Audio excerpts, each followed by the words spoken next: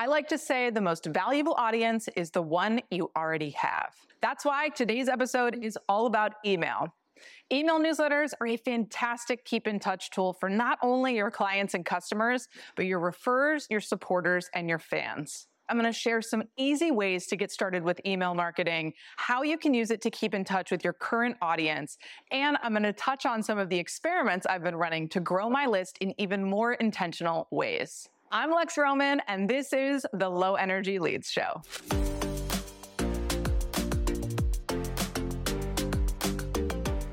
Over here, we like to keep it simple. So when we're talking about making email your best friend, we are going to start with the people who already know you, who expect to hear from you, and who you could probably be getting in touch with more frequently than you are. So who do you start with when you're starting your email newsletter? You want to start with your current clients, your past clients, and your referrers. We're always thinking about marketing as meeting strangers. I really want you to think about how can you stay closer in touch with people you already know. Email is a fantastic way to do that. So you're going to put a list together of clients you're currently working with, past clients, and people who've sent work your way. You don't need to boil the ocean on this. You don't need to go through every tool you have, every email you've ever sent. Just pull a few people. I would recommend getting started with 10 people. If this is a daunting task, just pick 10. Look in your email inbox, check your invoicing tool. If you have a CRM, you can look in there, grab the contacts, and put them on a list. Where should you put them? You can start with your regular email. So if you're sending a small number of emails to a small number of people, you can send them out of your regular email inbox. You don't need to set up a fancy newsletter tool. It doesn't really matter. Now, it's nice and polite to give an unsubscribe link, and you can risk getting marked as spam, particularly if you're adding folks that you haven't been in recent contact with. So once you get past the first couple of emails, I would think about setting up a mailing list tool. And there's 3 that I recommend you look at: MailerLite, Flowdesk, and ConvertKit. There are a million email marketing tools out there, so don't over-index on my recommendations here. Any tool that you can use MailChimp, you can use something built into your website. If you're using Wix or Squarespace, they both have built-in mailing tools. It doesn't matter, it just needs to be easy for you to use. I like MailerLite because it embeds really well into my website. I use Squarespace for my website, so they have really nice, lightweight forms, and I don't have to fuss with them too much in order for them to show up nicely on my website. They also have a really generous free tier where you can have up to 1,000 subscribers for free. That I think is pretty good in the email marketing space. But again, there are other tools that have free plans, and you may not even be worried about hitting that subscriber count. So choose the tool that's easy for you. Flowdesk is great if you're in a creative business and you really want full creative control over your emails. Emails tend to be really simple because email is an open market and there are so many email inboxes, and you really can't control how your email is going to land and look in someone's email the way that you can with a website or with social media. But Flowdesk gives you the opportunity to crop creatively your photos and your imagery, and they allow you to upload custom fonts. So you can really do a lot of incredible visual layouts with Flowdesk. You can use Flowdesk for landing pages and simple checkout flows. Their pricing is flat rate, so you don't get punished for growing your email list, which is nice, but you pay a lot more if you're just getting going than you would with another tool that gets more expensive as you grow your list. ConvertKit is a really popular email tool for creators. It's a little bit more complex than we really need when we're just getting started, but it has a lot of cool features. You can do landing pages in ConvertKit. You can do automated flows, and you can also charge for your newsletter. So you can do a paid newsletter through ConvertKit. They also have checkout pages and other ways to monetize through there. It's really designed for people who are creating on social media or on YouTube to be able to be their one-stop shop and help them avoid having a website. Remember that with email tools, you can always download your list and move them to another platform, so you won't get locked into email the way that you get locked into something like social media. I would think about 2 factors when you're choosing your first tool. One is how easily those forms embed on your website. So if you're going to take in new subscribers or you're going to put calls to action in your blog, you want the newsletter tool to play nice with your website. So this can be an indicator that you might use something built into your website if you're using Squarespace or Wix or Shopify. And otherwise, you just want to make sure that those forms work for you. If you don't have a website, then you might just want to check their standalone email forms and make sure that they have everything you need and that they're easy for you to set up. The second thing you want to check is how easy the layout tool is for you. So how easy do you find it to compose an email in that tool? But I want to caveat that by saying that I'm noticing people's emails are getting simpler and simpler as an effort to stand out in the inbox. So here's an example from Victoria Boyd.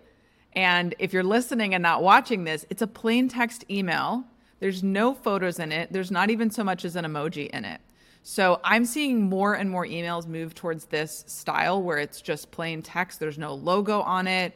It's just the message that's being delivered and usually a link. So this is a text link instead of a button. Most email tools are going to give you an option to add imagery or buttons. And I personally use those in my emails, but we're sort of moving away in the email space, away from overly designed, overly laid out emails. So as long as your email tool is easy for you to use, that's going to be fine for sending out newsletters. When people are starting their email newsletter, they often ask how frequently they need to be sending those emails. I don't think you can go wrong here. I've had email lists that have been long dead that I have revived and have re-engaged and ignited value out of. So I don't think you can really screw up email, whether you go too infrequently or too frequently. There's, on the flip side of that, there's people that send daily emails. So it really is set by you. I would say a minimum to shoot for is quarterly. If you are a service-based business and you are sending a quarterly email, it's a great cadence to remind people that you're booking for the next quarter. And that gets us into what should you send with these emails. As you get going, if you're keeping in touch with your clients and your referrers, I would recommend celebrating clients, celebrating their success. They'll love being highlighted there, and it helps people remember what you do and see the value that you've created in other businesses. You can also highlight some behind the scenes, so either a process improvement or photos of you working behind the scenes, and you can make a call that you're open for work. You can remind people about your booking process. This is particularly great if you take on repeat clients, and if you don't, you can make a call for referrals. If you know anyone who needs this service, please forward them this email. Reinforcing what you do, celebrating your clients, deepening the relationship with them, and opening up the door for continued work and a potential referral. Once you started emailing people, hopefully you'll see the value in email. You'll start getting replies, you'll start getting bookings, and it'll make you want to invest even further in your email list. I know that I've seen the value of email over and over again in so many businesses. So as you start to see that value, you'll want to do more with your email list. And if you're thinking about how to grow your email newsletter beyond the audience you already have, I want to share some ways to do that where you can stay intentional about who's on your list. I want to also warn you about padding your email list. Sometimes people talk about buying email lists or getting as many email subscribers as possible, and I don't think that's a good use of your energy because ultimately the people on your email newsletter, they're there for a goal. So you want them to do something in your world, whether that is support something, donate to something, buy something, share something. So you want them to be a qualified audience of some kind. I think of this through the lens of buyers and referrers. If they're not already your clients, you want them to be prospects or people that would send prospects your way. Now, that may not be true depending on your monetization model, but think about that audience intentionally. Who should be on that list and why, instead of just getting as many subscribers as possible. To that end, let's talk about how you can grow your email list thoughtfully. One of my favorite ways to do this is by partnering with other business owners. If you have a lead magnet or some kind of free download that you're already promoting, you can exchange that with other business owners who have a similar audience to yours and cross-promote each other's downloads to your lists. Here's an example from Meenakshi. She offers a freebie exchange, but even if you don't have a formal freebie exchange, you can approach another business owner who you think would add value for your audience and vice versa and propose a freebie exchange. There's also new communities like Letter Growth popping up where you can identify newsletters that might fit your same target audience and reach out to those newsletter publishers to partner and cross-promote. It's open-ended how you collaborate with these newsletters, and you can see their ideal partners and also who already subscribes to their newsletter, so you can get a sense of whether or not you would be a mutual fit. Another great tool that you can experiment with as you're growing your list is something like SparkLoop, which is a referral program specific to your newsletter list. So the same principle applies. We're getting in front of our buyers and our referrers, and we're asking them to introduce us to the next tier of buyer and referrers. Newsletter referral programs are a fantastic way to do this. SparkLoop is not cheap though. There's other tools out there that you can check out. The way that this works is they generate a block for you that creates a unique code for each of your email subscribers. And when they send your email to someone else and that person signs up, they can get rewards, which you set up. You choose what those rewards are. But again, putting your energy in here, cultivating that depth of relationship with your audience and encouraging referrals through more ways than one will pay off more than trying to broadcast out to strangers. So I'd really encourage you to look at this space in your business before you spend energy trying to meet new people on your own. If you're doing events or conferences or talks or webinars, at the end of those, you always want to make sure that people are staying in touch. So email is a great call to action. If you didn't already get their email up front, you want to make sure you stay connected. You've already qualified that audience through the topic of that event. Put it up on a slide at the end with a simple link or a QR code. You can also put this QR code on your business card if you're doing a lot of in-person networking. Your email signature can be an easy one. If you're corresponding with people a lot via email, you can just put a link to your newsletter in your email signature. Here's an example from my email signature. It's my main call to action there. I don't bother putting my social media in there because I really want people on my email list. And if I'm writing you back and forth, it's likely that you would want to be on my email list. So it's a little bit of a stronger call to action than following me on social media, which I assume these people already do. And even if they don't, I'd rather have them on my email list anyway. You should definitely be promoting your list on your own website and in your blog posts. Here's an example from Zaylee Barclay, who is a YouTuber and video producer and video coach. And she has her lead magnet pop up when you land on her website. And then throughout her blog posts, you'll see those calls to action so that if you're getting value out of her content or you're already coming to her website, you can stick around and not bounce away and leave forever. Having the email prompt on your website, making sure that it's really obvious how people can stay connected with you so that that first visit doesn't become the last visit and they stick around.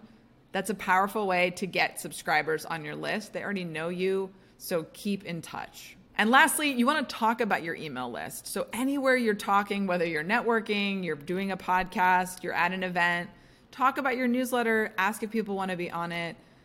As you're building relationships, email is a great one-to-many stay in touch tool. So you don't have to follow up with everyone one by one. You can make sure that people are getting into your orbit and you're staying in touch with them as a group with your email list. As your list grows beyond clients, customers, and referrers, you're going to want to increase your pace and send at a minimum a monthly newsletter.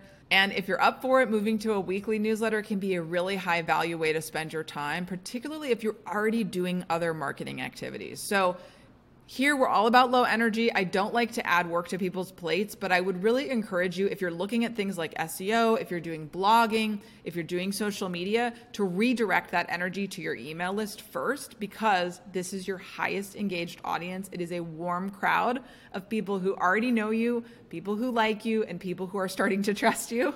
And you want to engage them and deepen your relationship there, because they are closer to the money than people who you are just meeting on other platforms. As you grow this list, your content's going to shift too, so you're really going to be looking a little bit farther ahead at what people are thinking about before they buy from you. So you're no longer really catering to people who know you really well in your clients and your referrers.